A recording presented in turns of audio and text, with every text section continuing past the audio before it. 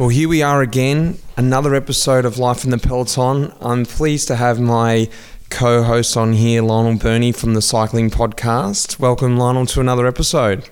Hi, Mitch. How are you doing? I'm doing well, actually. I've been a good dad at the moment. I've had plenty of time at home, and that is probably one of the biggest positive sides at the moment to the controversy of what's going on around the world and also inside the small cycling bubble, the coronavirus, which has sort of turned everything up on its head, and especially in the cycling world. If anyone doesn't know about it, you know, a lot of the Italian races, well, all of the Italian races for the next month have been cancelled.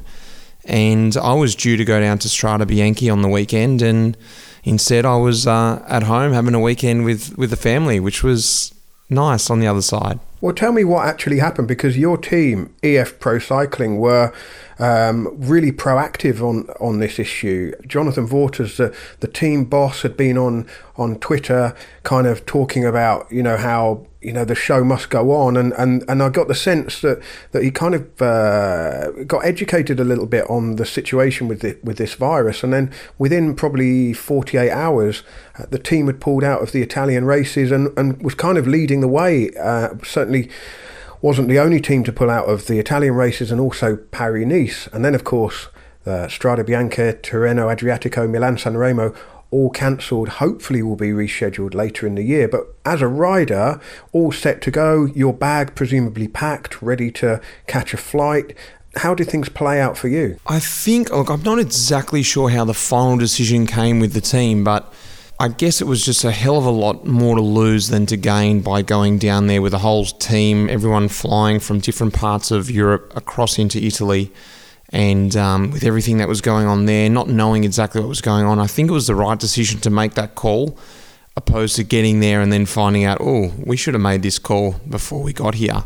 And I really love that the team was on the front foot there and made that decision, because it sort of took it out of my hands and the decision was made. I actually had just finished my last sort of push for Strade Bianche and was ready to rock and roll, had a couple of cruisy days and then into the race, but unfortunately, once that call had been made, I was like, well, it looks like I've got a big block of training again on the weekend. It's time to push on. So that was difficult motivation-wise, to suddenly then go out and kill yourself in training when you're expecting to be riding up the dirt roads in Italy and something exciting, which I was really looking forward to. But on another side of things, you know, I'm safe at home, and like I said, I got to have another weekend with the family, so I definitely wasn't complaining on that side of things. So tell me about this episode of Life in the Peloton. This is you and your old mate Luke Durbridge back together again? Yeah, we're back together. This is a classics review. I love having a chat with Luke, and we have a few cheeky Belgian beers and discuss the opening weekend in Belgium.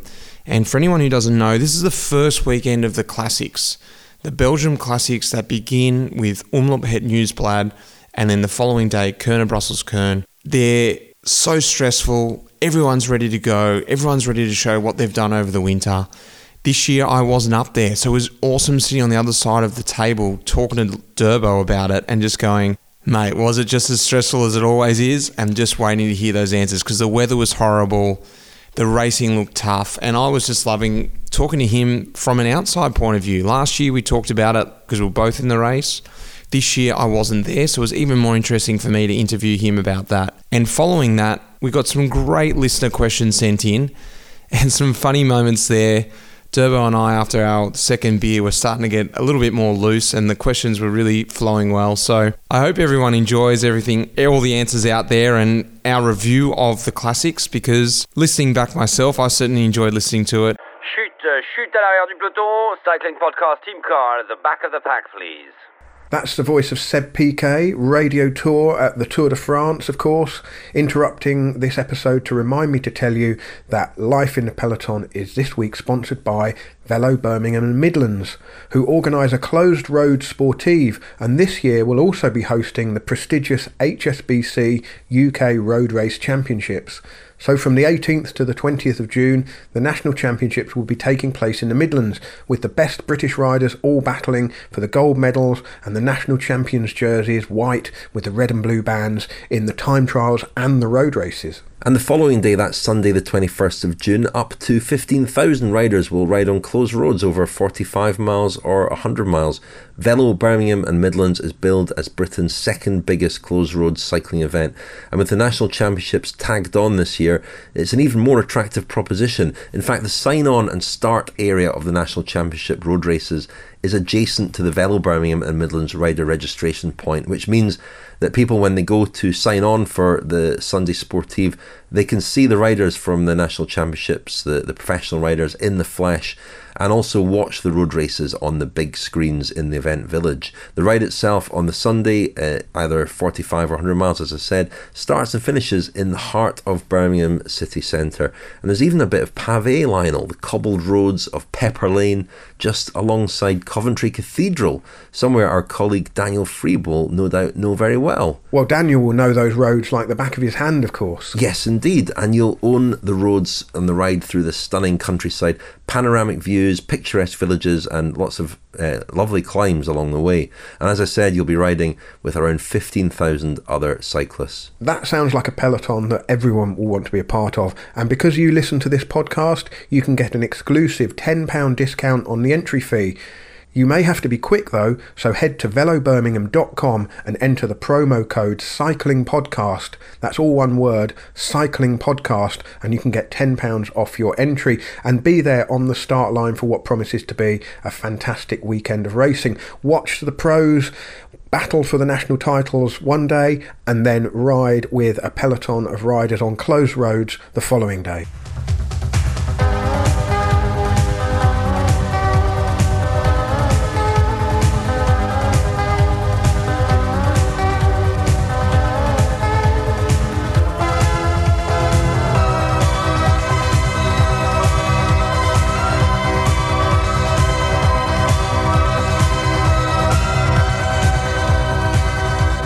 Well, here we are, Luke. This is our annual Classics catch-up. Welcome back to Life in the Peloton, the first time you're here this year. Thanks, Mitch. Thanks for having me back on. Good to be back on. And it wouldn't be a Life in the Peloton recording without a Belgian beer in hand. So what have you got for us tonight?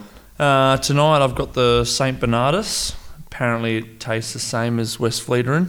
And it's very appropriate, seeing as we're talking about the opening weekend tonight, the opening weekend of the Classics, that is, because we explained this last year. So if you haven't heard this episode, it's really interesting. It's a little bit outdated because we're talking about last year's Classics, but go back and listen to 12 months ago, Luke and I talking Classics, and you'll get the idea of what we're talking about.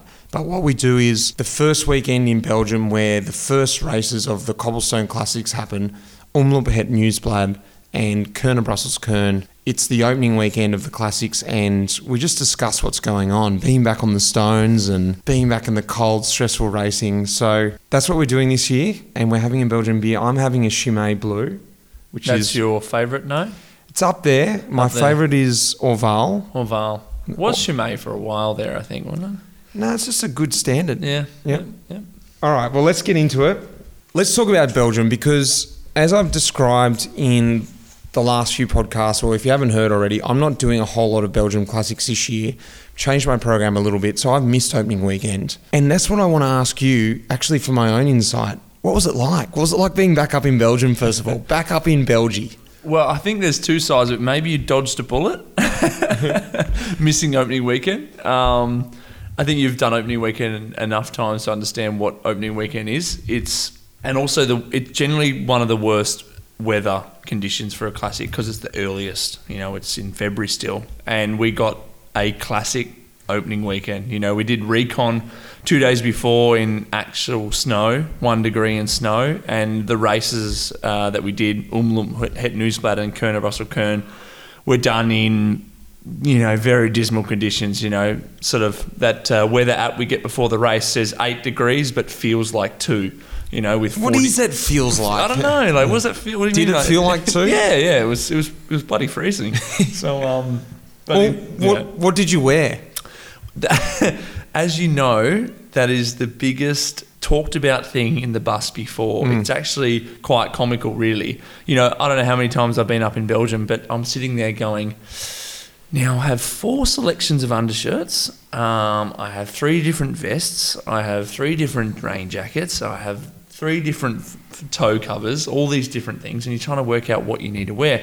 And then someone comes out of the blue and just wears Nixon jersey. Like, we have this an Italian guy in our team, Eduardo Fini, and he doesn't feel the cold. And he comes, he's got just like a light vest, arm warmers, and Nixon jersey. I'm looking at him like, are you putting a jacket on? He's like, no, that's all I'm wearing. I was like, what do you mean that's what you're wearing? Like, it's freezing outside. He's like, oh, it's not that cold. And I'm like, oh no. Then the stress blows starts. everything out. You're like, oh God. I've got, a buff on up around my face. And So what did you wear? Run us through from the bottom to top, starting with the shoes. Yes, shoes, I don't generally like to wear booties, so I wore toe covers. Amazing Creations toe covers. If you can keep your toes warm, everything else feels. Winter socks? Winter socks, merino wool winter socks. Then I went knee warmers. The only reason I went knee warmers is because they're easy to get off while you're racing. Leg warmers is a bit more difficult. They're quite long knee warmers though. Long knee warmers. I actually cut off leg warmers. Then we have a woolen, not a woolen, but like a thermal Knix bib shorts. They call it a ceramic undershirt, which has got some sort of fibre in it that's meant to be warm. Is it a vest undershirt or is it a short sleeve or long sleeve undershirt? Short sleeve. Yep, short sleeve undershirt. And then set of thermal arm warmers. Thermal arm warmers? Yeah, they're like a bit more robust, even a little bit waterproof. Oh yeah. There's some really great kit out there these days. And then I went no jersey because there was no actual point wearing a jersey because I was never going to wear it. So I pinned my numbers to a short sleeve thermal jersey. Really? Yeah. And then I ran a rain jacket in my back pocket. So at any moment I can put my rain jacket on. Was it raining on the start line? It wasn't raining on the start line, but sort of 5K in, wore the rain jacket. But the hard thing is with those races... Sorry. Last thing. Did you wear anything under your helmet? No, I hate it.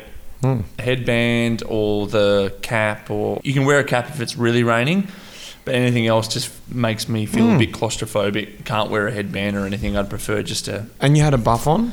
No, no buff. Also the same thing. Don't like it around my neck. It looks cool. I think it looks great. The buff looks great. Like, you look like a sweet dude when you wear a buff, pretty much. But they're the uncomfortable race. Not long finger gloves either? No. Short finger. Short fingers. Yep. So, okay, well then run me through, you've touched on the weather a little bit. It was pretty icicle. It was sort of almost sleet, was it? Yeah, it was really windy. So any weather that came in didn't last very long. It was sort of like 40 to 50k an hour winds. So sort of like we get sort of like flashes of rain, cold, and then it would blow over and then it would come back again. You get a little bit of hope. Oh man, the day's actually not so bad. And then all of a sudden, it's apocalyptic.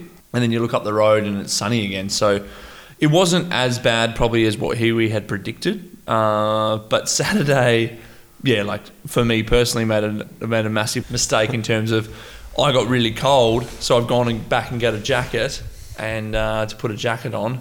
And then it's that's the risk actually. If you go back to the cars in these races, your race ends. Oh, so what happened to that rain jacket from the start? I got rid of it because it got warm. So you threw it away? No. I went back to the car and gave it to the car. We don't get that many rain jackets to throw them away. But why? You were thinking it was going to go warm to the end of the day? Yeah, because it got really warm and it got to that point where you're thinking, I'm like sweating here. And how many K in? Maybe 20k. It was like really, really warm. You didn't think about just pocketing it for later in the day? Look, I made a mistake, Let's just break this apart. Let's debrief it. All right, so debrief. I had this jacket on, I took it off, I gave it back to the car, and then I kept racing. And then it got to a point where it was headwind, it was cold, and it was 140 or 50k to go. The brake's gone. So you're thinking, okay, this is a moment where amateur decision for me. I've raced up in Belgium long enough. You never know when the race is going to kick off. But I've made a decision to go back and get a rain jacket. I've waited for the car to come up. We are car 22. That's also difficult. And the car has come up and given me the jacket, but I knew there was going to be some crosswinds and I made a bad decision. I stopped and put the rain jacket on. You stopped? Because it was windy. I don't know what I was doing. And then I got going again, and when I looked up, you know that moment of horror when you look up and you see one team deciding to and you're actually in car 2, you're not even back in the peloton. That was a long 35k of chasing to make the race, get back to the race. So yeah, I learnt my lesson. It's funny, hey, every time you go up, and that's what opening weekend is, isn't it? It's like you go up there and you're learning about, it's all new again, because it's like no other race. You know, the weather conditions, what you wear in the race, how you race. You know, there's some sort of structure about most races, but when you get up there on opening weekend, there is no structure. You literally have to be open to any possibility of how the race goes. It could kick off the neutral car. You've seen that before. As they drop the flag, it splits into 4 groups, and that's the end of the day. Again, Wevelgem, many a times. Yeah, again, Wevelgem. So you really just have to, I think the mentality, you know, you've been racing in the sun in Spain, you've been racing in the sun and 2 and under, and break goes, it's all pretty good, and then all of a sudden you race in the final and that's it. But up there it's just like all of a sudden like... Well, let's talk about that, the stress, and that's something that I missed, and that's something that always blows me away with opening weekend. You go there with this individual motivation, like, yeah, this year's my year. Tick all the boxes. I'm going to go up there, I've ticked the boxes, but not only that, I'm fit, that's all done. But the second thing is, no, I'm ready this year. And when, you know, shit hits the fan, I'm going to be that guy who's ready to nut it out. And I'm going to race for that corner, and I'm going to be the last guy to break. But every single guy is thinking that. Yes. Like every single guy. It's not like 200 5, 6 classics down the road where you're like 40, 50 guys are like, you know what? Maybe this year will be different. Yeah, well, they're like 60, 70 guys are like, I'm over it. Yeah. You know, you have the wheel, whatever. Yeah. But like these guys, the first weekend, and it's the stress. What was that like? Was it still there this year? Yeah, I think it's yes, it was. Yes. 100%, yes. So in the neutral, it's quite a comical neutral. As you know, you leave Ghent, and there's that one corner in the neutral that goes under the bridge, and again, you sort of start left, and you come up, you rise over this footbridge, and you drop down, and you take this right underneath the bridge. And the freeway. Yeah, you're still on the neutral car. It's still neutral. Like, this is the big thing. You're still neutral, and there is guys sprinting over the top of the freeway bridge to make sure they are first into that corner, to make them not screwed up for the next 3 corners. And like everyone looks at each other and go, right, we're up, it's on. You know, and then as soon as the car goes, it's hell and it's war, and there's so many close calls. And the biggest thing is that I always find with opening weekend is that you really need to try and stay calm in it. And I think the guys that do perform on opening weekend have an ability to be able to stay calm in those moments, and like just sort of be able to, because it is a stressful situation, and there is no other race like it. Like, I mean, the amount of stories that you could share from opening weekend of close calls that you saw or you were a part of are just endless. But now does it make you, are you walking away from that Sunday night flying from Brussels back to Barcelona?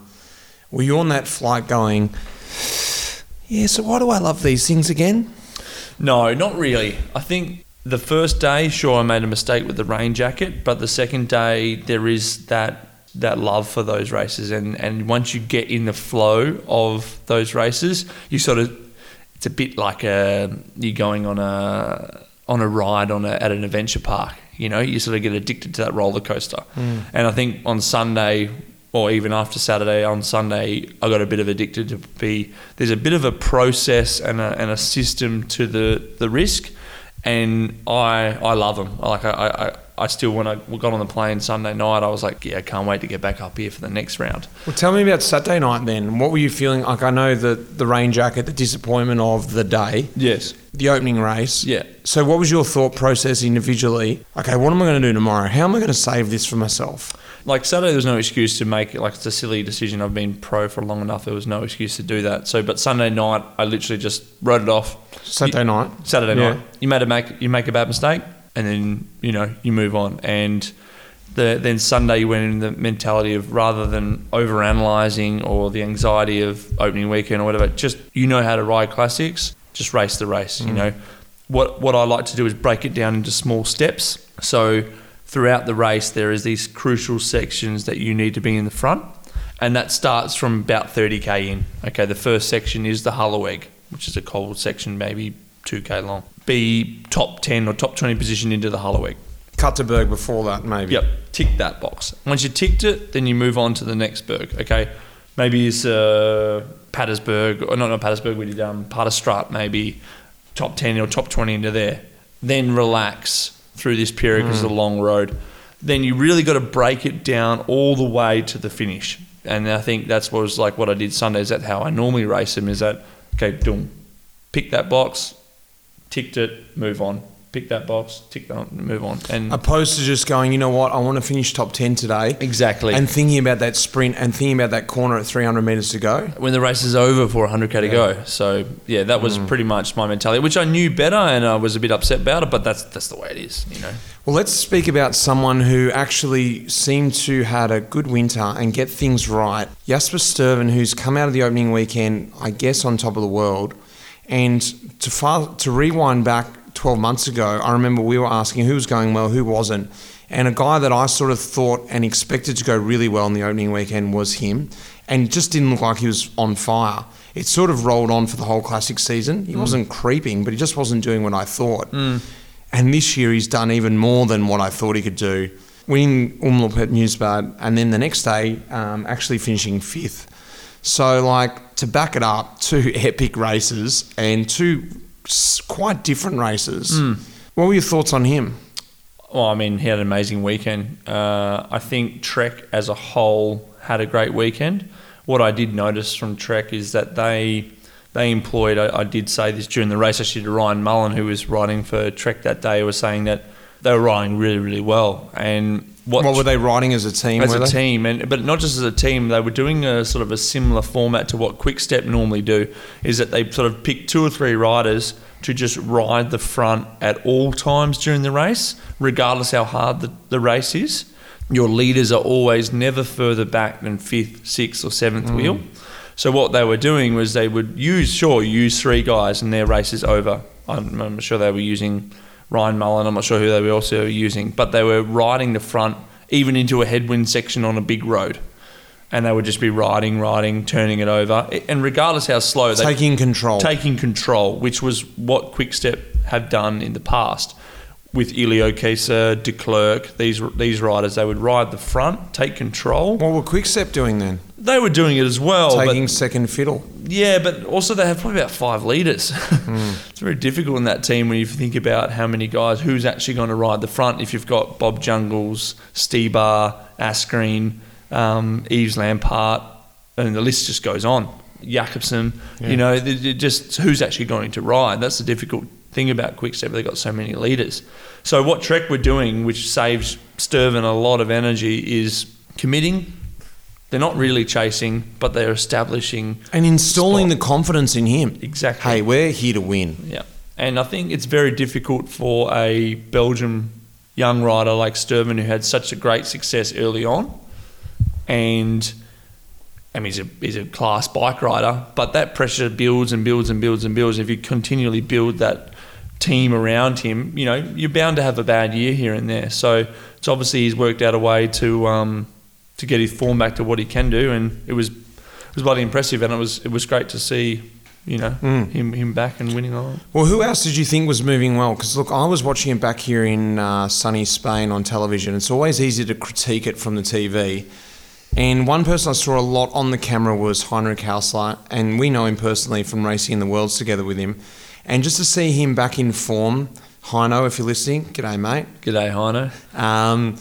You know, good to see him back in form. And he also, I saw he threw up an Instagram saying, you know, seeing the legs of 2009 again, and that was some pretty special years. And he was, for lack of a better word, taking the piss up front. I would have liked to see him go on and do something a bit more with it, but he's looking like he's back in good form. Who else did you see sort of floating around that didn't necessarily stand on the podium, but you saw, you know what?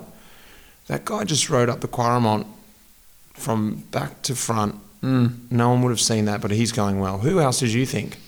Well, I like the combination with, it's a bit of a shame that obviously Trentin had to leave our team to Matteo Trentin. Yeah. But I did think that Trentin, Greg Van Avermaet combination actually worked quite well. It's always difficult when you have 2 sort of classic leaders and how they're going to merge together. But it looked like Trentin had super legs for Het Nieuwsblad. He was unlucky not to get back to that group on the Mer. He ended up running 4th, which was a great result. And then Greg... Because in case anyone didn't see what happened there was a group that was away earlier, and he tried to go across solo, didn't he? Yes. Yeah. He tried to go across after the Mer. Which was an amazingly strong move, wasn't it? Yeah, and he said he did his best time trial power forever when he was by himself for that long period. And I think that's going to be quite a good... I think the biggest thing people can compare themselves is how they're going to rival Quickstep. And that's always what you talk about in the classics, because Quickstep have such a dominance. Like I explained before, they have 5 leaders. So with teams like Trek going, no, we're going to ride like this, and CCC we've got 2 leaders, we've got Greg and we've got Trentin, and we've got EF has also a great classic squad as well. It's just trying to work out your combinations to try and combat such a strong team like... Well, I think, like you said, it can actually work in an advantage, because sometimes when you've just got the sole leader, yes, the whole team's behind them, but if that sole leader is isolated on their own, they feel like they've got to do everything on their own. And often you get into the final with 1 or 2 leaders who are good enough to make the final. You've got options to play. Yeah, for sure. And that's something we've spoken about in the years before. And it looks like with Trentin now and Greg can actually use that, and Matteo can also use Greg being there too. And it's just finding that if they can work together well. Yeah, for sure. Was there anyone you didn't think was going particularly well that you expected to be up there? What would I think? I mean, it's. I think it's been a big loss for Lotto to lose Tish to go to Sunweb. I actually was riding behind someone. I thought, that looks like Tish, but I actually forgot he'd gone to Sunweb. So I think that's been a bit of a loss. I didn't see Lotto, I guess, up there as much as maybe they have been in the past when they've got such a threat with, got Tim Wellens and also... John Degenkolb now. They've also got Gilbert back on there. So I guess that team is probably going to come away from that weekend and then be like, we're still a force to be reckoned with, and let's see what happens with them in the next little period. And I think it's also a big thing not to overanalyze opening weekend, because, I don't know if it's correct stat or not, but they said not too many people have won Het Volk or Het Nieuwsblad and then gone and won Flanders because they're so far away. Yeah. So it's one of those things that it's like, okay, that's opening weekend. It was a good test for everyone. A lot of people, like even for us in Mitchelton Scott, we had a lot of young guys up there. And some really passionate guys for the classic. Sort of, I saw a lot of kind of you and me when we first used to go up there. And I mean, you've been there a lot earlier than me, but you teaching me the ropes of the classics. And a lot of those guys are coming to me for advice. And we've got a really good young squad up there. But I think opening weekend was one of those scarring but necessary experiences for a lot of teams to have, because in a month's time we go up there and we do the real battle. Tell us about one piece of advice you gave someone, one of the young guys. Yes, it was a bit of a funny story. I was speaking to Rob Stannard.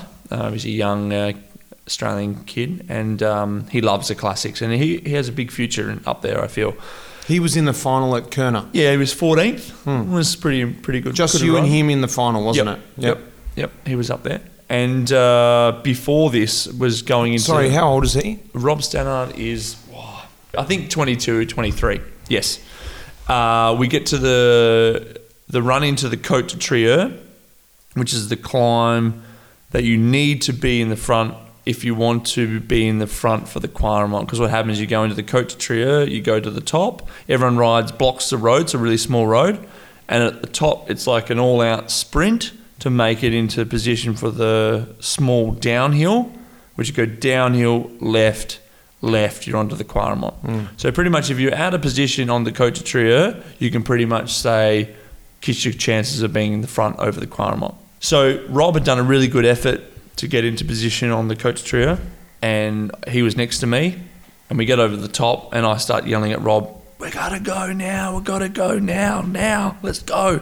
And we start sprinting, I start sprinting, and Rob sort of... Was that on that bypass road there? Yeah, the bypass road, and Rob sort of starts sprinting, and Rob's a much faster sprinter than me, but Rob sort of just, like semi going, and I've just I've come past him.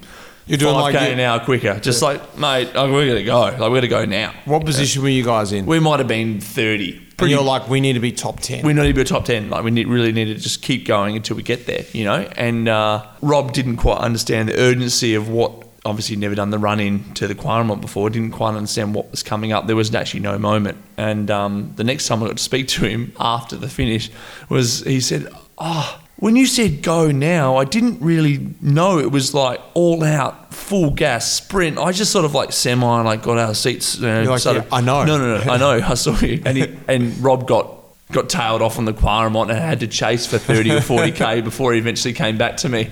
And then he sort of realised... You almost want to laugh at him at that point. He wishes... G'day, mate. Yeah, hey. Welcome back. He's, oh, man, that's been a hell of a ride to get back, you know.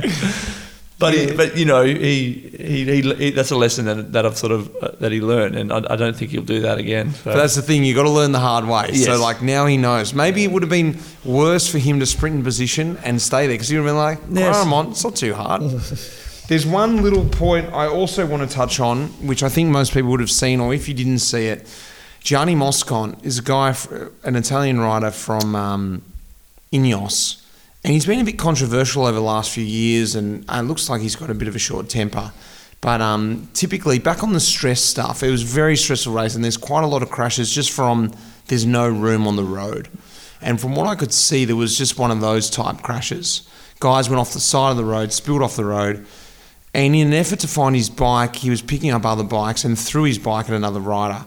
Once again, I only saw it on the television, so I had no idea of the situation. What was that situation like? Can you shed any light on that, or is it even worth talking about this? I mean, not really. It's not acceptable at any moment, I don't feel. Like, we are all trying to go to the front, and there is, generally in the classics, there's no hierarchy with...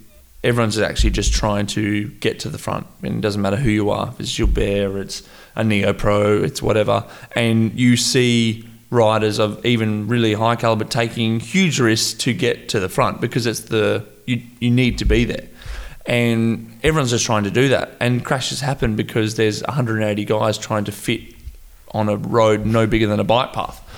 So when you see there's a crash, and sure, there might have been a guy taking a bit of a risk to move up and causes a crash, but I mean, you don't really know who actually caused it. Most of the time you would have no idea who actually caused it. It's just not acceptable to pick up your bike and throw your bike at another rider. And if you've seen, if we use a Depunna last year, 3 days, no, it's only a one-day race, Depunna, last year, when you see a huge pile-up of crashes, you know, there was a Michael Hepburn, a good friend of ours, you know, stopped, put his bike, took bikes off Zach Dempster, who was laying on the ground, to see if he was okay. And we're all trying to do a job, and no one wants to see other people injured. Like, sure, I want to beat you into that corner, but I would hate to see that person injured. And I think that's one thing that we all need to realise, that sure, we are racing and it is war out there and it is quite stressful, but I'm taking no enjoyment out of someone crashing into a side of a car or running into a pole or pushing him off the road. So, you know, there needs to be that level of just humanity, really. I think the point you said there, we are racing. Yes. Racing a bike. It's a game, exactly. More or less, you know. So, not excusable. I have no time for things like that. Chute à l'arrière du peloton, Cycling Podcast Team Car at the back of the pack, please. We'll take a short break from Mitch's conversation with Luke Durbridge to remind you that this episode is sponsored by Velo Birmingham and Midlands, and it's a genius idea to bring the national championships together with an already established closed road sportive, because it's the best of both worlds, isn't it, Rich? The national championships, of course, been won by a who's who of best British riders. In recent years, the men's road race title has been won by Geraint Thomas, Bradley Wiggins, Ian Stannard, Mark Cavendish, Adam Blythe, friend of the podcast. The women's title by Nicole Cook, Emma Pooley, Lizzie Deignan, Laura Trott, Hannah Barnes, Alice Barnes, the reigning champion. And it's a chance to see the established pros and the stars of the future all racing for the national championship jersey. Richard, did you ever ride the nationals back in the day? I did, Lionel, but it was a different proposition then. I mean, the national championship, in their current format over several days, with the time trial on the Thursday and then the road races on the Saturday, it's really grown an awful lot. And you've now got TV coverage, you've got World Tour professional riders. That was not that common back in the 90s. The event itself, though, has become a real showpiece event, and one that attracts lots and lots of spectators. And again, that's not something that really happened in the past. It's a real treat to watch, partly because you've got this great battle between the domestic professionals who make up the bulk of the field and the World Tour professionals who come back, some of them riding on their own, and that's increasingly the case with British riders, sprinkled as they are around World Tour teams. It's no longer the case that all the British pros are riding for what was Team Sky is now Team Ineos. They'll have quite a strong squad. But if you remember last year, Ben Swift won, and there was, I would say, limited teamwork. It was clearly every man for himself. Ian Stannard was away for a bit, but when Swift caught him, he went straight past him. There was no dragging him to the finish for a silver medal. Well, I think that's something that all of the national championship races have in common. It really is man against man, woman against woman, because there isn't the team strength. So you really see racing at its purest. And I definitely think this idea of having a festival of cycling over a weekend is the way to go. It's always more appealing as a rider, isn't it, to get to test yourself on a course that the top riders have tackled. And well, it's going to be a fantastic weekend. So if you would like to enter the Velo Birmingham and Midlands ride, you can get a £10 discount on your rider entry going to velobirmingham.com and use the promo code Cycling Podcast, all one word, Cycling Podcast.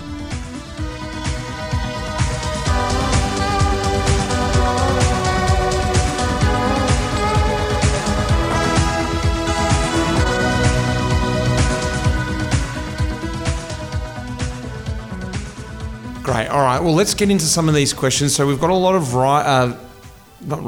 we've got a lot of listener questions sent in this week. Here they are, the mailbag questions. First off the ranks, we've got Andrew, who sent in a question. What classics are both of you doing this year? What are you and Durbo's goals at the classics this season? Do you want to start that? I'll start up because I'm pretty short this year. Yep. Well, I'm going to consider it a classic. I'm doing Strade Bianche for the first time. It's a classic.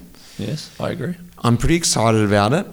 I think you'll like it. Yeah. Yeah, it's a good race. It's going to be completely different, and I'm happy to be excited about doing a new race. So after that, I'm dropping into Belgium and doing De Panne, the race we spoke about just now. Yes. Then I'm going away and I'm coming back for Scheldeprijs, flat race. Are you racing in between? I am. I'm doing Sicily, through Sicily.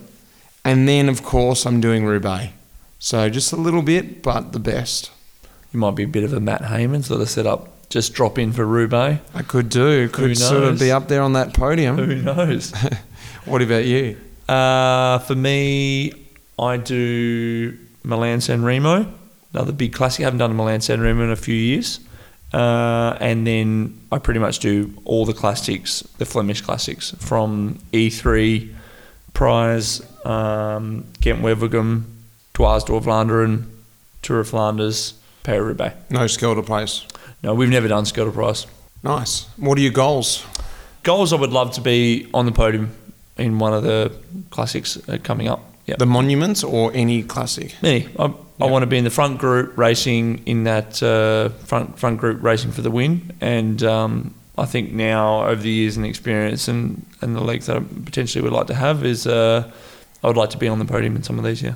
Nice. Carl sent in another question. Who is the most respected, feared classic rider in the peloton at the moment?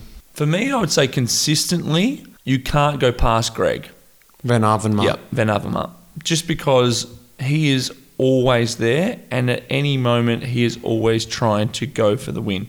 You know, even Greg runs second or fourth or fifth or third, but it doesn't matter what race you go to, Greg is always in that final, and doesn't always work out for him because he's very tagged.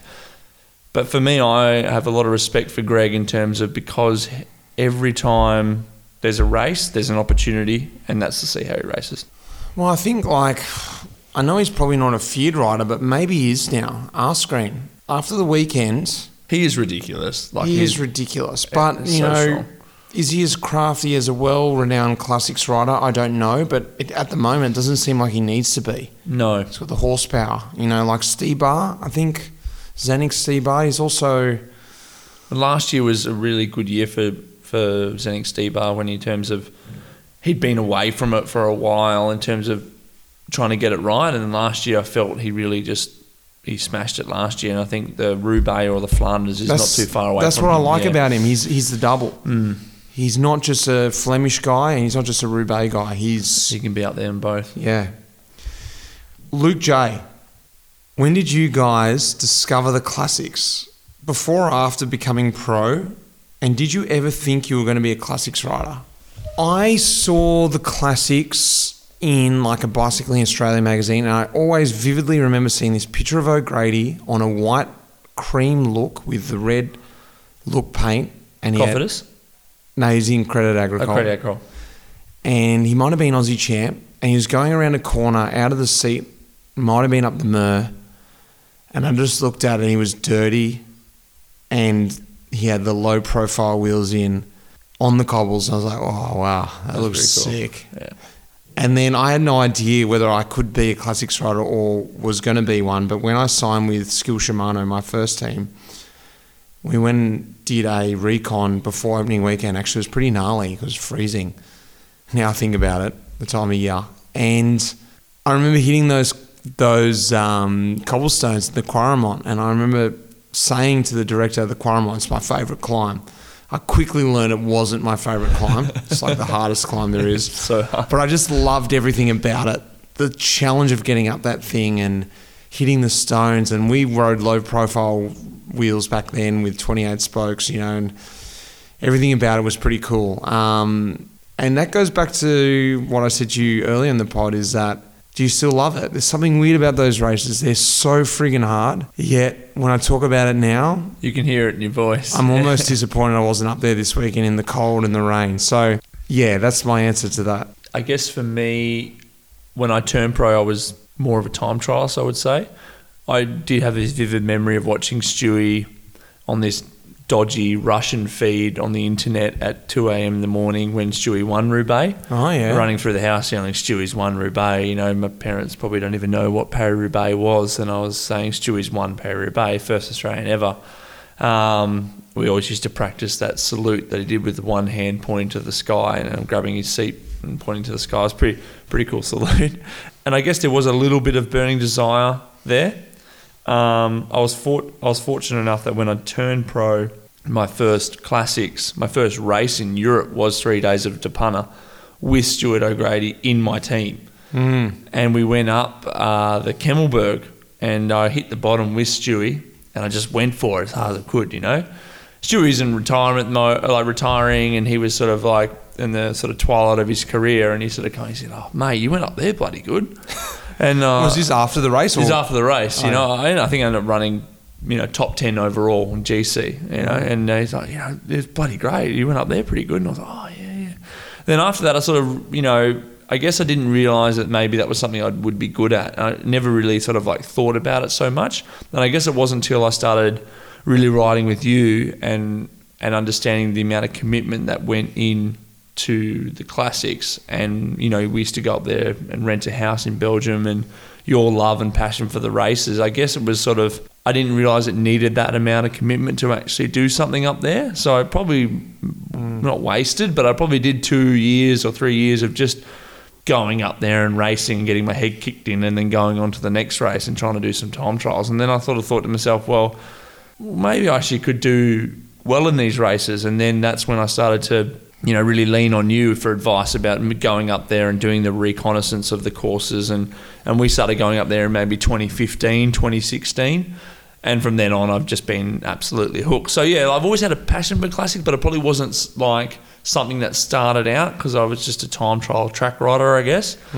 But then as I've gone up there and riding with you and Matt Hayman and Stuart O'Grady and now Hayman's my director, you couldn't get a much more passionate guy about the classics up there than Matt Hayman, can you? So, yeah, I guess now that's why I'm hooked.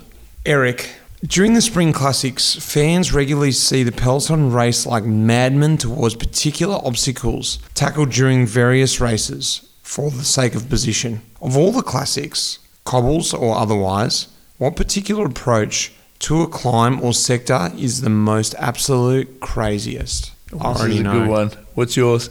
It's got to be the Quaramont. Yeah. You're coming down they call it the New Quaramont and the Old Quaramont. So the New Quaramont is just a normal road that runs parallel to the cobblestone climb, the Old Quaramont. And we come down there, like we do it in Flanders 3 times. Remember the year they put us on that? The little road. Yeah. I crashed in the barbed Yeah, wire, the barbed remember? wire, yeah. That was last year? Year before? 2 years ago. 2 years ago. And we come down this road, it's probably like 5 or 6%, big freeway road, and we are flying. Like, I mean, 100k an hour, and there's guys just doing their race-ending peels before we get to this right-hand turn, which is actually still probably 2k away from the climb. But as we've already spoken about, that corner is important before that corner, before you can't move. So everything is backtracking, which makes this descent epic. I've actually considered putting a 55 chainring on just for a 2k sector in a 260k race. There must be 10 wide trains. And you've got no gears. And my job's often been to position someone into the bottom of the Quaramont. 55 actually is a bloody good idea. Yeah, just for that 2k sector. That's and it. that could potentially win someone the race. Yeah, 58 even. That for me has got to be the most. That, and I might be stealing your thunder here a bit, that and the first sector of Roubaix. The first sector. Yeah. Yeah, true. Yeah, that's true. How many risks are we taking in there? There's also, again, the road is not quite as wide, but it's about 3 or 4 wide, and you just got trains. I don't even bother the first sector. I know, but you Like- still can't afford, like, if there's a Yeah. crash or... Yeah. Then you're already on the Always back sits up- foot. Yeah, true, yeah. All right, what's yours? No, same. No. Those two? Yeah, hands down. Yeah, it's not stealing my thunder. It's like Quaramont, and I'd say the one before Arenberg, Wallers. That's Yeah, Wallers. That's gnarly. before Arenberg. Yeah, I think that's worse than Arenberg because generally it splits Arenberg's on already Wallers. split, yeah. So What about the Cutterberg before the Hullerweg? It's always gnarly between there, and you turn left, and then... So the Cutterberg's, it's a nothing climb, small stones, so it's really fast. You can actually go out of the seat easily. Afterwards is the Hullerweg, is probably the roughest sector in Flanders. Yeah, one of the roughest. Yeah, But it's the first sector for each day normally. the first sector of all like Quaramont for sure in Flanders for sure. Yeah. It's just and especially that year they put us on that goat track before we went around the corner when you crashed into the barbed wire. All right, Simon B, this is. How would you find upper body strength plays a part in the classics? Is it why these races do tend to be dominated by bigger riders with stronger upper bodies? So I've got an idea about this was that I think there's two different reasons. The upper body strength is necessary because the climbs are so steep, and a lot of the times you actually can't, if you want to attack or you want to do anything on them, you have to get out of your saddle. And if it's 17%, it's literally doing like a bench press when you're pulling on your handlebars. So you have to have sort of strong arms because sitting down, you can't accelerate at the same rate as you can in the saddle. So getting out of your saddle over the top of a 17% or 15% climb, you need good upper body strength. Then the other one is I find bigger riders can be better at... But why does why does that not help in a race like Amstel? True. Okay. Don't know. Yeah. Yeah. I think you need both. Yeah, I'm sure there's not... Okay, yeah. Gilbert still has big arms and he wins Amstel and Roubaix. Yeah. The other one was that a lot of the times, a lot of the cobble classics, the cobbles itself, you cannot get out of your saddle on. So you have to be pushed back on your saddle with a bit of weight on the back of the wheel. And for a smaller guy, this can be more difficult because they have less weight on the rear wheel, which then causes them to be bounced around. So you find a lot of climbers when they come on the classics or smaller guys, they just get rattled the shit out of. And they can't hold the bike down on the cobble, so the power transfer is different. But if you've got a big guy sitting back on the bottom bracket, he can generate power. He's putting a lot of weight on the back wheel, which means the power's going forward. And that's why you see maybe more robust guys doing better in... I generally agree with you, but the only spanner in the works there that really threw me off was Vincenzo Nibali a few years ago in the Tour. And I'm 100% agree with you, and I thought that was Even in Tour of Flanders, I think. I thought that's why I was good Yeah. with the classics. I had a good style that rode on the stones. I sat behind the bracket well. I could sit in the seat, produce good power. But then a guy like Nibali, and he rode with a high cadence, he was able to do it. I'm like, well, it looks like I don't know anything. I think that guy is just a freak anyway, so. All right. Ross, to what extent are the classics riders concerned with their weight or not at all? It's like fat bastards to see as much as they can, pretty much. I think we're in a weight-dominated sport in any way. Like, we have to be conscious with our weight. Just it's unavoidable. And obviously carrying anything excess, you don't ride around with a saddlebag and a pump on your bike, do you, when you race? You don't need any extra weight. It is a fine line between power and being skinny, sure. So that's why maybe classic riders are a bit more robust, because they need more power, short, sharp efforts than you would for an extended period of time on a long climb. But, Yeah, well, there's still steep climbs there. Still steep climbs. Like you speaking at a climb before, Côte de Trio. It's a normal paved road that probably averages, 10%? Yeah. For about 2K. Sure. If you're a fat bastard, you're not getting up that. No. So there's Not with the front. So, yes, you need to have a lot more calories because of the weather often. Yes. And we've discussed this in previous podcasts. Sometimes you get in this downward spiral where you're not finishing a race because you crashed out, you punch it, you miss the front split, so you're pulling out, you're getting ready for the next race, but you've consumed 5, 10, 20, 30,000 calories. Yeah, And you know at what I mean? least. For that race. And you're only expending, 500 calories. But you know what I mean. Yes, So yes. that can sometimes, by the end of the classics, you're like, well, I maybe put on, 200 grams Yes. or 5 kilo. And you're like, how'd that happen? Because you're preparing for these races and you're trying to compensate. You're ready for the big day. You're fueled and ready, but Yeah. you maybe shouldn't have a career in nutrition and stuff. Well, aren't you a dietetic? All right. Catalina, how do you guys prepare for the classics in terms of weather? Do you eat more during the race and recovery after? Well, you gave a good rendition before. Well, yeah, look. No, but yes, in fairness, you do eat more, because it's not just the weather. Obviously, it's freezing outside, so your body's obviously working to stay warm, but also because of the mental side of things, which is something that I didn't quite realise, is that your brain is using a lot of glucose to stay focused. Because these races, you might need to stay focused for 4 out of the 6 hours, or even more, 6 out of the 6 hours of racing. Your brain is actually burning through a lot of glucose that you can't quite measure. So on a power meter on our bikes, pretty much everyone in the peloton rides with the power meter, and you can calculate the amount of calorie expenditure you do via your effort, like your Physical effort. But in terms of the classics, you might come in and you might have only burnt maybe less than you might have done on a training ride for 6 hours, but you are exhausted because you have used so much. The extra elements. You've got the got weather.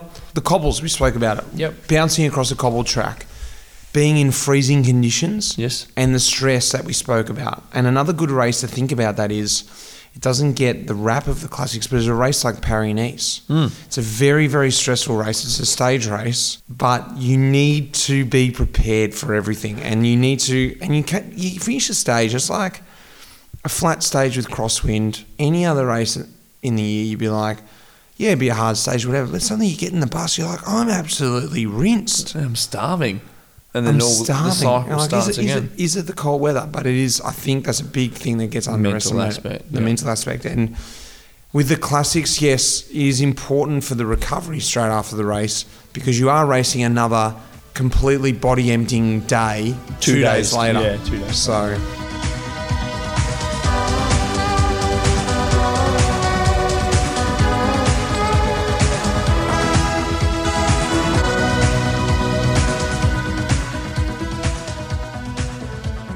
All right, Brendan, I know riders have to pee sometimes during races, and they often do so on the bike. Are riders doing this in most races, or is it more or less once or twice a season type thing? No, sorry. I think at least once per race. you would stop and go to the bathroom. It's a pretty rare race Unless that you don't piss. kilometre zero, you've found yourself in the break. That's one of my biggest fears. What do you do? I've actually known breaks to actually go, you know what, let's just have a piss. Actually, I found myself in a breakaway with Matt Heyman once, 2 up, Torino, 220k, just me and Heyman in the same team. Only 2 guys in the breakaway. And the peloton was coming back, and we thought, actually, bugger it, let's just stop for a piss. Because, they don't want the breakaway back, because then the attacks start again. So me and Heyman, just both 2 teammates, stopped on the side of the road. Had a piss. And got going again. And the peloton stopped chasing? Yeah, because they were like, oh no, we're catching these guys. We don't want anyone to go attacking again. So the sprint team sat up. But no, at least once a race, can you piss on the bike? I can, but I rarely do it. I've probably done it like 5 times ever. It's very difficult because you don't want to, there's always spectators, especially in Belgium. But on another note, I actually enjoy stopping. Yeah, I enjoy unclipping, having that moment of going, oh, all right, here we go. Let's get ready for the next bit. I don't mind pissing on the bike in terms of if there's no people around, I wouldn't mind pissing on the bike because I don't actually like coming through the cars because coming through the cars can be quite dangerous. All right, moving on. Michael, we all have our favourite monument, but which is your favourite semi-classic? I define a semi-classic as an early season one-day race like Samin, which is my favourite race, Samin. Well, it's actually on today, Samin. I've recorded it. We should watch it after. Let's watch it after, yeah. Can't wait to watch it. Yep. It's my favourite. No, it's not my favourite. I actually only done Samin once. All right, what's your favourite semi-classic? Do you count Dwars Door as a semi? World Tour now, isn't it? No, it's not now. It used to be my favourite semi. That would have been my favourite semi, Dwars Door. We don't. The problem with us is now we don't do many small races. No. Not because we don't want to, but the team just don't do them. I'd love to do a race like Samin or 3 days of West Flanders was a great race, but we just don't do them. Semi, the classic I could only say is, I don't think we do too many. So De Panne. We don't do that. Well, we don't do that anymore either. Don't you do that? That used to be my favourite, sure. One day you don't do one. When Dwars Door, when De Panne was 3 days, hands down my favourite. When it became a 1 day, I used to love Dwars of Vlaanderen because, which is also called Warregem. What's the official name of that? Dwars of Vlaanderen. Dwars of Vlaanderen, yeah. Because it was a race in between the big ones, and a lot of big riders didn't do it. Because it was close to San Remo. So if the guys did San Remo, it was also difficult to back up and do Dwars Door. And I used to always see it as a little opportunity for myself to try and put a result in. The levels are slightly lower, but it was still all the name climbs. Yeah, and it was a good course. It's a great course. Great course, But unfortunately now that's World Tour and everyone just goes to win it. So it's they really moved hard. it as well. Now it's after Ghent-Wevelgem. Yep. So yeah, I'm just going to go with Dwars Door, but it's not a semi-classic. All right, let's talk some tech now. Jay Vinny has got a question for us. What different tech modifications do you use purely for the classics? Double bar tape? Do you double up or you always double? No, I always double. Yeah, I always double. Yeah. But I doubled for my first year and I've never gone back. True. What do you call the, do you run the classics button underneath? If we want that, we have to buy it. So I haven't done it. I had this fight with the climbers. They reckon it's called a climbing button. So yeah, to explain to everyone who doesn't know what that is, the Di2 have made this button that sits on the top part of your bars where if you want to sit on the tops and ride the cobbles, you can still change the gears without going to your levers. And like you were saying, the climbers want to sit up there when they're climbing. I think it was originally made for the classics. I've always said it's a classic button, but then the climbers go, what do you mean? What's the classic button? No, that's the climbers button. I'm like, yeah, is it? So there's a bit of an argument between... Do you run that? Yes, always. Always? Always. Even all year round. Whole season? All year round, yeah. I maybe don't use it as much as I do, but I sometimes sit in an error position and hold on to the Garmin mount, and it's great, so then I can just change the button without actually taking my hands off to go to the sides. Nice. Simon, again. Maybe a different Simon, I'm not sure. How do you feel about the disc brakes in the classics? What I will say, the noise is horrendous. The first corner into the Haarhoek this year was deafening because of the rain as well. But what I will say is I felt there was less crashes due to disc brakes, because what has happened before in the past, sure, there might be someone crashes are going to happen in these races, that's the reality, but the people behind now can stop and react. So there might be 1 or 2 people crashing, not 15 people crashing, because a lot of the time it's the guy coming from behind that has no option to stop. The stopping capacity on a disc brake is so much better, but especially in the wet.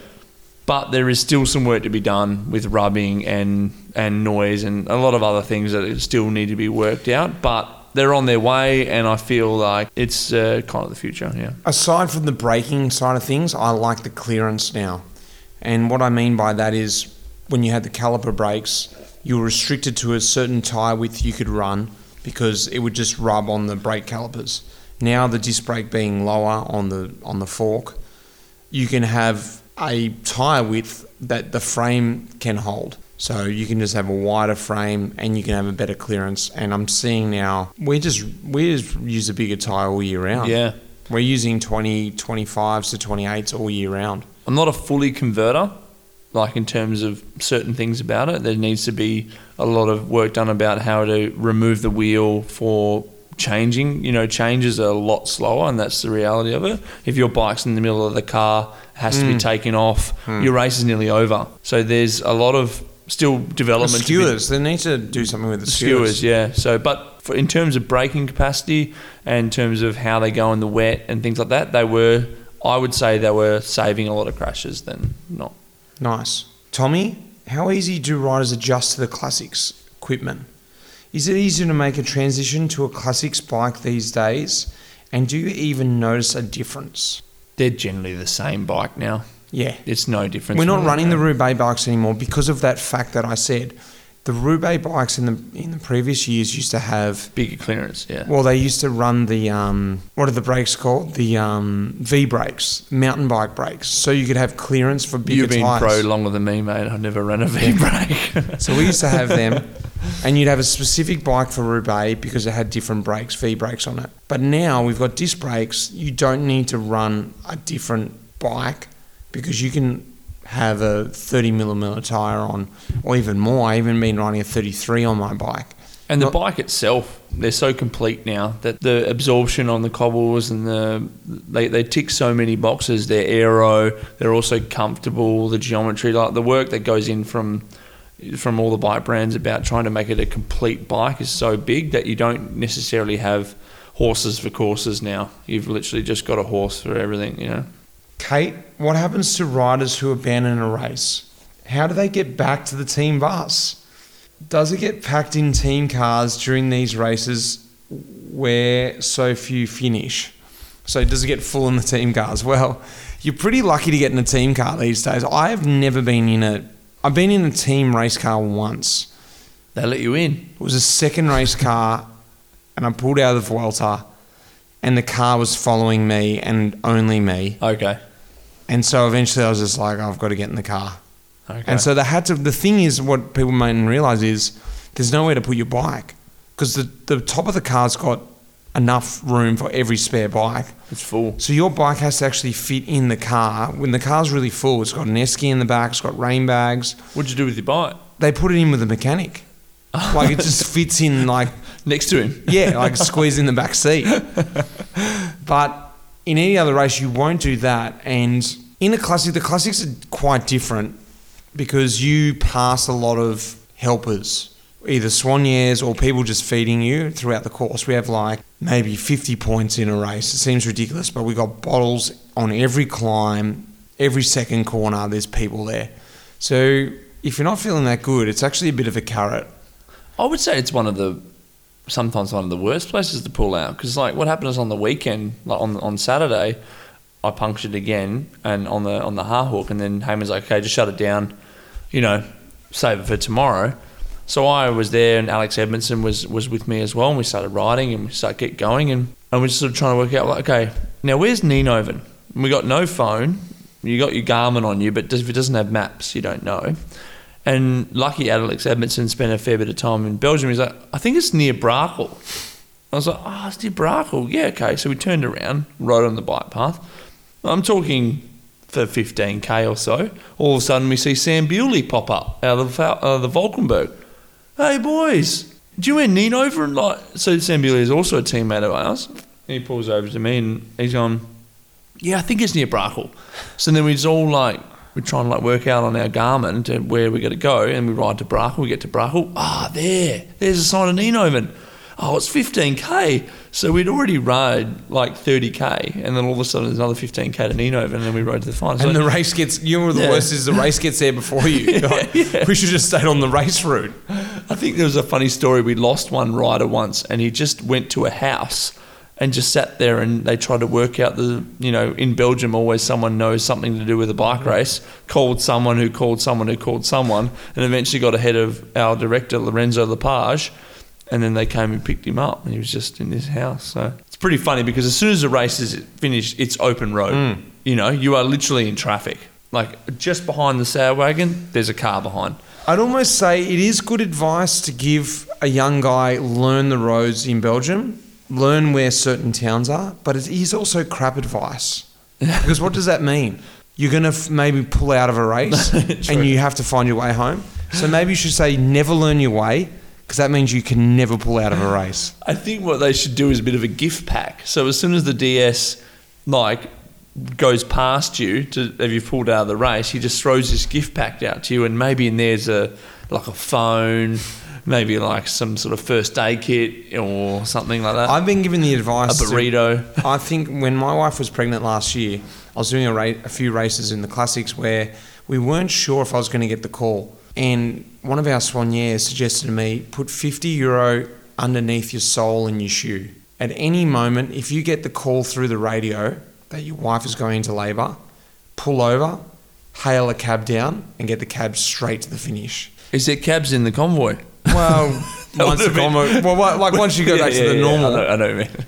But I was thinking, hang on, why haven't I done that ever before? It's not a bad idea. On those trips home, you can stop at a cafe, maybe get a couple of beers on the way back, make it into a bit of a road trip. True. Yeah.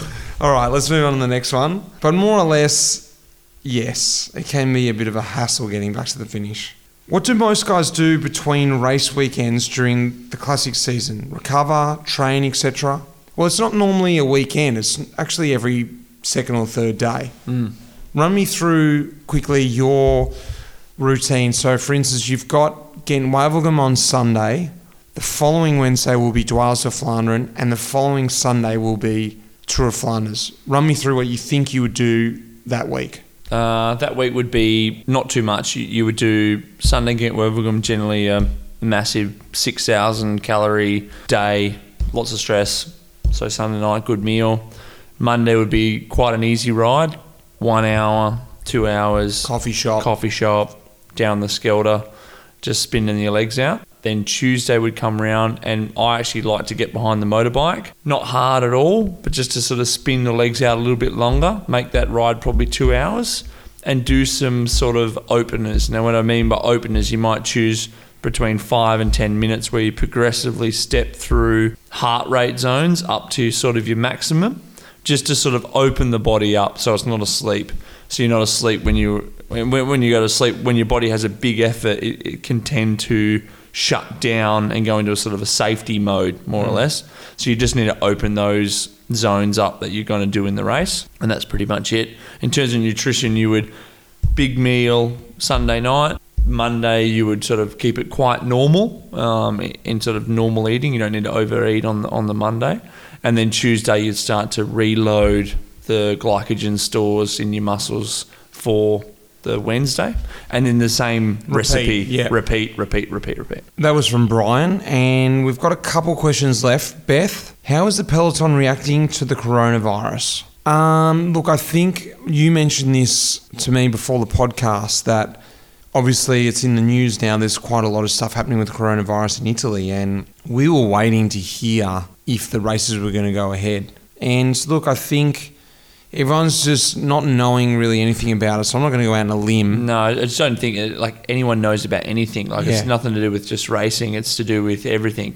Travel or events coming up, or people are cancelling this, people are cancelling that. People are just a level of uncertainty, and I think the uncertainty affects our sport because we travel so much, and we're bringing a variety of people from different places to one space, which is obviously not what you want when there's a pandemic going on. So I guess you can't, we could talk about, hypotheticals for a long time about it, but we don't, we just got to act like business as usual. And we have great medical staff, my team, your team, generally UCI and all the pro teams. And I'm sure they're having much more of a headache about what to do. So we just kind of got to soldier on more or less. But in answer to the question, yes, it is having an effect. It's not having an effect on us per se, but there is, our safety is getting discussed a lot about what's going on at the moment now. But do Aussies sometimes miss the extra support of a home crowd while racing the classics? I mean, it'd be nice, but there is actually a lot of Aussies that come over, sure. No? I discussed this I don't know whether I said this in the podcast, but I was discussing this in Australia. I find it funny racing in Australia. And I don't know, I think it's because I haven't done it my whole career that I don't necessarily, it's going to come out wrong, I don't necessarily love it. Because I do love the support, but I've got used to having no support. So, and not understanding what people are saying. So I get in my zone and I just race. Yes, I can hear the noise of the crowd, but I can't understand what they're saying. And sometimes I find that really distracting in Australia. I ride up a climb or something and I can actually hear what this person's saying. They might be like, come on, Mitch, give it to her. Jesus. And there's a difference in come on. There's, come on, Mitch, get into it. Or, come on, mate. Jesus. I'm sure they don't say. Give it some. So there's a difference there. Who ate all the pies? Yeah. So, and that actually distracts you for 2 seconds. But, so I've got used to racing with no support, if that sounds funny, and you just get about your business. The crowds give me energy because of the energy they put into it. Just the yelling and, It's like, come on, Mitch. Yeah. And you're like, oh, there you go. Hello, Mitch. And you're like, oh, thanks, mate. And it's cool when someone yells your name. And yeah. I definitely, my ears do prick when I hear my name in Europe. So that's quite cool. Got my own fan club now in Belgium. Yeah, you do. So you've got to get used to the old support because the podcast is doing wonders for the old support for Mitch. I don't think it had anything to do with the podcast. It's just purely my riding ability. Sure it is. All right. Harrison, boys, if it came down to a 2-up sprint at Roubaix between the two of you, who would win? Mitch. Yeah, I think, look, if it came down to a sprint, and if it wasn't going to be a sprint, I could probably just ride away anyway. Oh. I think if it came down to a sprint, you would win. What would you do? If we rolled into the track together, yeah. Oh, this is quite a funny. I don't have many options. Okay, to set the scene, Mitch is a lot faster than me because Mitch used to be. But am I though at the end of Roubaix? Yeah. Potentially, you've got through Roubaix easier than me, with a bigger engine. Sure. So you're fresher at the end. I think if I've left it to the velodrome, I've made a mistake. But look, let's look at Heyman's win. Yes. Would you say Heyman's a better sprinter than Tom Boonen? No. True. But what happened? He let it out. True. Boonen couldn't even get off his wheel. True. So just I'd lead it out and you couldn't get off the wheel then. But would I let you lead it out? Yeah, we can go back and forth. After watching Heyman, I'm going back on the old never lead Roubaix out.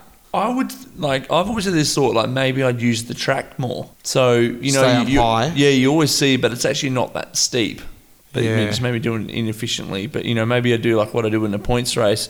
When I was back on the track, I'd drop down, do a semi-sprint down the back straight. So the guy's sitting in there ready, thinking that you've done your sprint as a lead out. And then we wait on to the bend, comes up, then open up properly. Would you be that clear-minded though? Probably not. Yeah, that's what I'm just thinking. But in my dreams, all right, Mitch, this is my thought I've been having. So you got my tactic. There's my tactic. Hey, I could potentially see we come on the track and you just going. Oh, just go 2 out. Yeah, just 2 out and just gapping me by 30 meters. And I'm I can't actually close the gap. I'd be so sad if that's how it ended. We just do a rock, scissors, paper, I reckon, in the end. So, all right, you have it. We can both salute. All right, the last question from Nick. What's the beer choice for a post-race? Let's keep it classics-wise, so we're up in Belge. Yep, Orval. Yeah. Yep. Orval, that's simple. Sorry, it was a bit of a... Dead heat. Well, guys, thank you very much for listening. I hope we haven't lingered on too long. Turbs? Cheers, mate. Thanks for having me on. Cheers, Enjoyed mate. being back here and talking the classics. I can hear in your voice, mate. You might need to come up for a few more. I'm happy with my 3, and I'm going to be just popping up on the podium in those 3, and that'll do. Exactly. We'll see you on the velodrome then, I guess. See you, mate.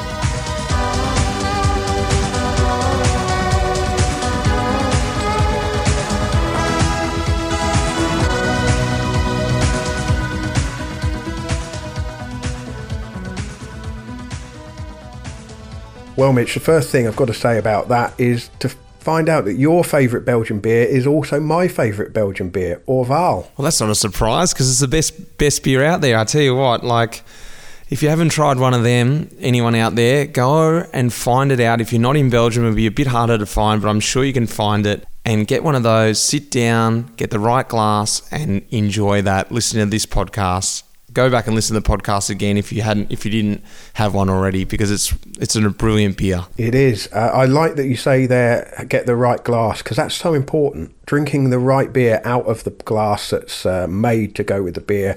Orval, anyone listening out there, if you want to search for it, it's Orval. And something that I didn't know until I went over to Flanders a few years ago was that actually it's not a Flemish beer. It's from the Walloon area of Belgium, albeit right over on the west side of the country. And it started as a beer that was brewed by the monks. And I don't know whether this is still the case, but there's a kind of a slight urban legend about this beer that the brewery only releases a certain number of bottles of it in a monthly period. So if you basically, bars run out of it, so once it's gone, it's gone. But I don't know whether that's something that I've been told, and I've been too foreign and gullible to not work out that they're pulling my leg. I'm not sure. It is true, because it's quite difficult to get. It's right down near Luxembourg, actually. It's quite a fair way down. I've never been there, but I would love to go. It's an amazing abbey down there. But if you now go into any bottle shop in Belgium, and even the supermarkets don't stock full cases, because Orval's one of the only beers that I know of that you can actually age, and it gets better with age, a little bit like a wine. It obviously increases in price as well. So you can buy in a Belgian bar an Orval that is that year, which is probably about, I think, €3 or €4. I can't remember off the top of my head. And then the next year, if it's aged for 1 year, is about €7, and it just keeps doubling. You know, there's about 14 or €20 bottle of beer, which is quite expensive in Belgium. And what people were doing is they were just going into bottle shops and buying cases and cases and cases, aging them, and then selling them online. So it's difficult to get, because they were like, you know what, if you're really going to drink it, buy it. But if you're going to just age it and sell it, they weren't selling it to people like that. So when I went up there and was trying to transport some back to my home in Spain, I was trying to get a case, but I couldn't get my hands on a case until I sort of had to fly the old I'm a professional cyclist flag.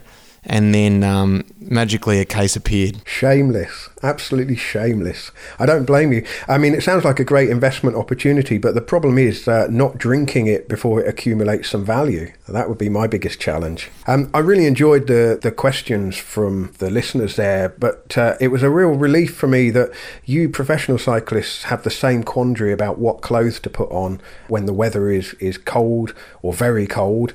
The difference here, though, is when I go out cycling, if I get my clothing selection wrong, I'm just out. I'm cold. You know, I've not brought the right gloves. I've not brought the right jacket. Whereas you can just drop back to the car and collect whatever you need. I mean, you know, you've got it easy, really. You make that sound so simple, but I tell you what, as Luke explained, going back to the car at the wrong time in the race can be the end of your day. And I was quite surprised to hear that he went back for his rain jacket. And as you heard me say, why didn't you just put that in your pocket? Because once you get your position in the Belgium Classics, taking a piss, taking your rain jacket off, even going out of the bunch to get a bottle sometimes is detrimental, and you don't want to lose one position or even 5 or half a peloton, God forbid if you take the corner on the wrong side. So going back to the car is sometimes a deathly decision, and you got to be really cold and really want it to make that call. The other thing I was chortling about was that I just assumed that the old school thing of putting double layers of handlebar tape on for the Tour of Flanders and Paris-Roubaix was kind of an old school thing, but you still do that. I don't know if many guys get it wrapped for Roubaix specifically on the day, but all I know is Durbo and myself, I think a few others, once you go double, you don't go back. It's sort of this thing, and I know another guy, David Miller, he also used to have double or triple rolled, and it's something about that feeling, and once you get that, bar tape's a very specific thing, and there's good mechanics who can roll it really well, and there's mechanics who just put it on, and there's a big difference in my book about who puts my bar tape on well. And it comes down to the 2 rolls. Once I did 2 rolls back in the day with my first Roubaix, I think, I just went, you know what?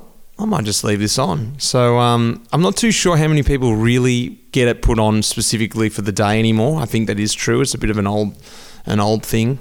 But there's a few guys in the peloton that roll 2 rolls of bar tape all year long. It sounds like it's the sort of thing that is as personal to a cyclist as a tennis player's tennis racket grip or a golfer's golf club grip. Once you get it right, that's how you want it. Yeah, it's exactly the same, I think. But some guys are not that fussy with that, and they just have one layer on there super thin, and it's got to be taped to the exact spot for me before the head stem connects, even on each side. You're looking down at it all day. It's just one of those things that you can see and feel with your hands and notice. So I'm probably sounding like a really prima donna right now, but I guess we all are. No, I get that. If it's slightly wrong or the gaps aren't quite even on both sides of the stem, that's the sort of thing that would drive you wild if you're on the bike for 200k. Yeah, exactly. So it's one of those little things, and the classics. And I did love hearing Durbo talk about the classics button. That's something for me I thought was a bit of a gimmick, and I got over that after 1 or 2 years, and it just wasn't necessary for me. But Durbo, he's pushing on with it. Good to see. And that discussion, that continual discussion, is it a climbing button? Is it a classics button? Even though it was developed for the classics, I love how the climbers have tried to adopt that. I think that's one that no one's going to ever win that argument, are they? But one other thing that really leapt out at me was just hearing from, both of you talk about the disc brake bikes, because I've been watching Paris-Nice on TV, and this is just my sense, but last season it felt like maybe 50-60% of the bunch were on disc brakes. Watching Paris-Nice this week, it feels like it's much closer to sort of 85-90% of the peloton are now riding disc brake bikes. And one of the things that we don't really get from the TV coverage is that sense of the noise they make as everyone's approaching a tight corner.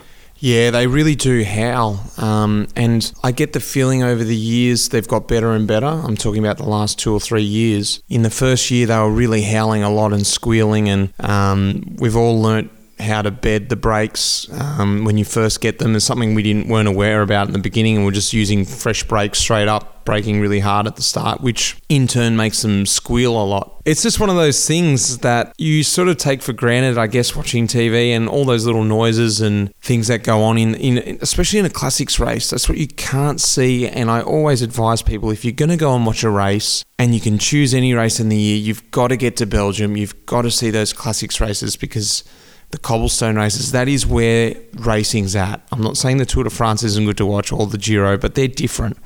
The classics, 95% of those guys are racing with everything they've got, and you see it in their eyes. You can feel it on the side of the road, and you can feel it with the fans, and that comes down to all those noises. And like Durbo and I were talking about, racing for that corner, it's just an amazing part of the season, and amazing racing in this part of the season. What's your situation with disc brakes? Are you a convert? Do you ever switch between one and the other?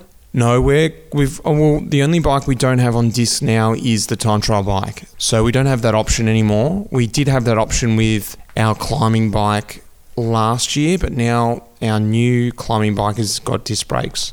So we've got a sprint bike with disc brakes, a climbing bike with disc brakes, and the time trial bike has rim brakes. And how do you feel? Were you eager to swap over? Initially, I wasn't. I think like 90% of the people were just like, what they knew was calipers. And I think what converted me was this new bike we have, it's called the Super 6 Evo. And I was actually riding it a hell of a lot off-road this year in the gravel, and I had some 31mm tyres on it. And I suddenly was like completely converted. I was like, this bike is an everything bike. I can ride this off-road. I can race on this in sprints. I can climb on this in the hardest races in the World Tour.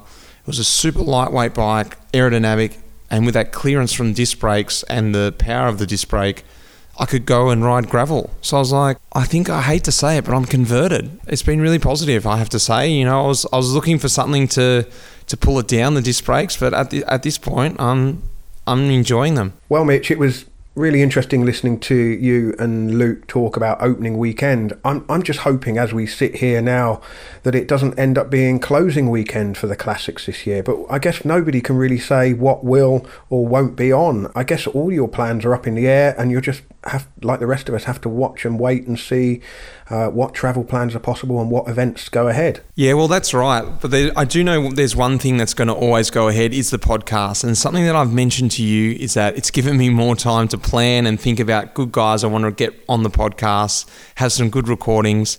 So there's going to be some good podcasts coming up in the next few weeks. Make sure you stay tuned, but especially stay tuned. I've got this new little series coming up on the Life in the Peloton feed. We're going to call it Talking Luft. It's a little 10-minute snippet. Go around to my original handle, Life in the Peloton. Have a listen to that. It's a cheeky little thing in the alternate weeks. The Life in the Peloton episodes, as you know them, are still going to be here on the Cycling Podcast, as always. And then in the alternate weeks, we're just going to have a little 10-minute segment just to keep you in there and enjoying some more Life in the Peloton episodes. So guys, until next week, listen out for Talking Luft. I'm Mitch Docker, and this is Life in the Peloton. You have been listening to Life in the Peloton. The producer of this episode was Will Jones. The music in this episode was composed by Pete Shelley. Thanks, mate.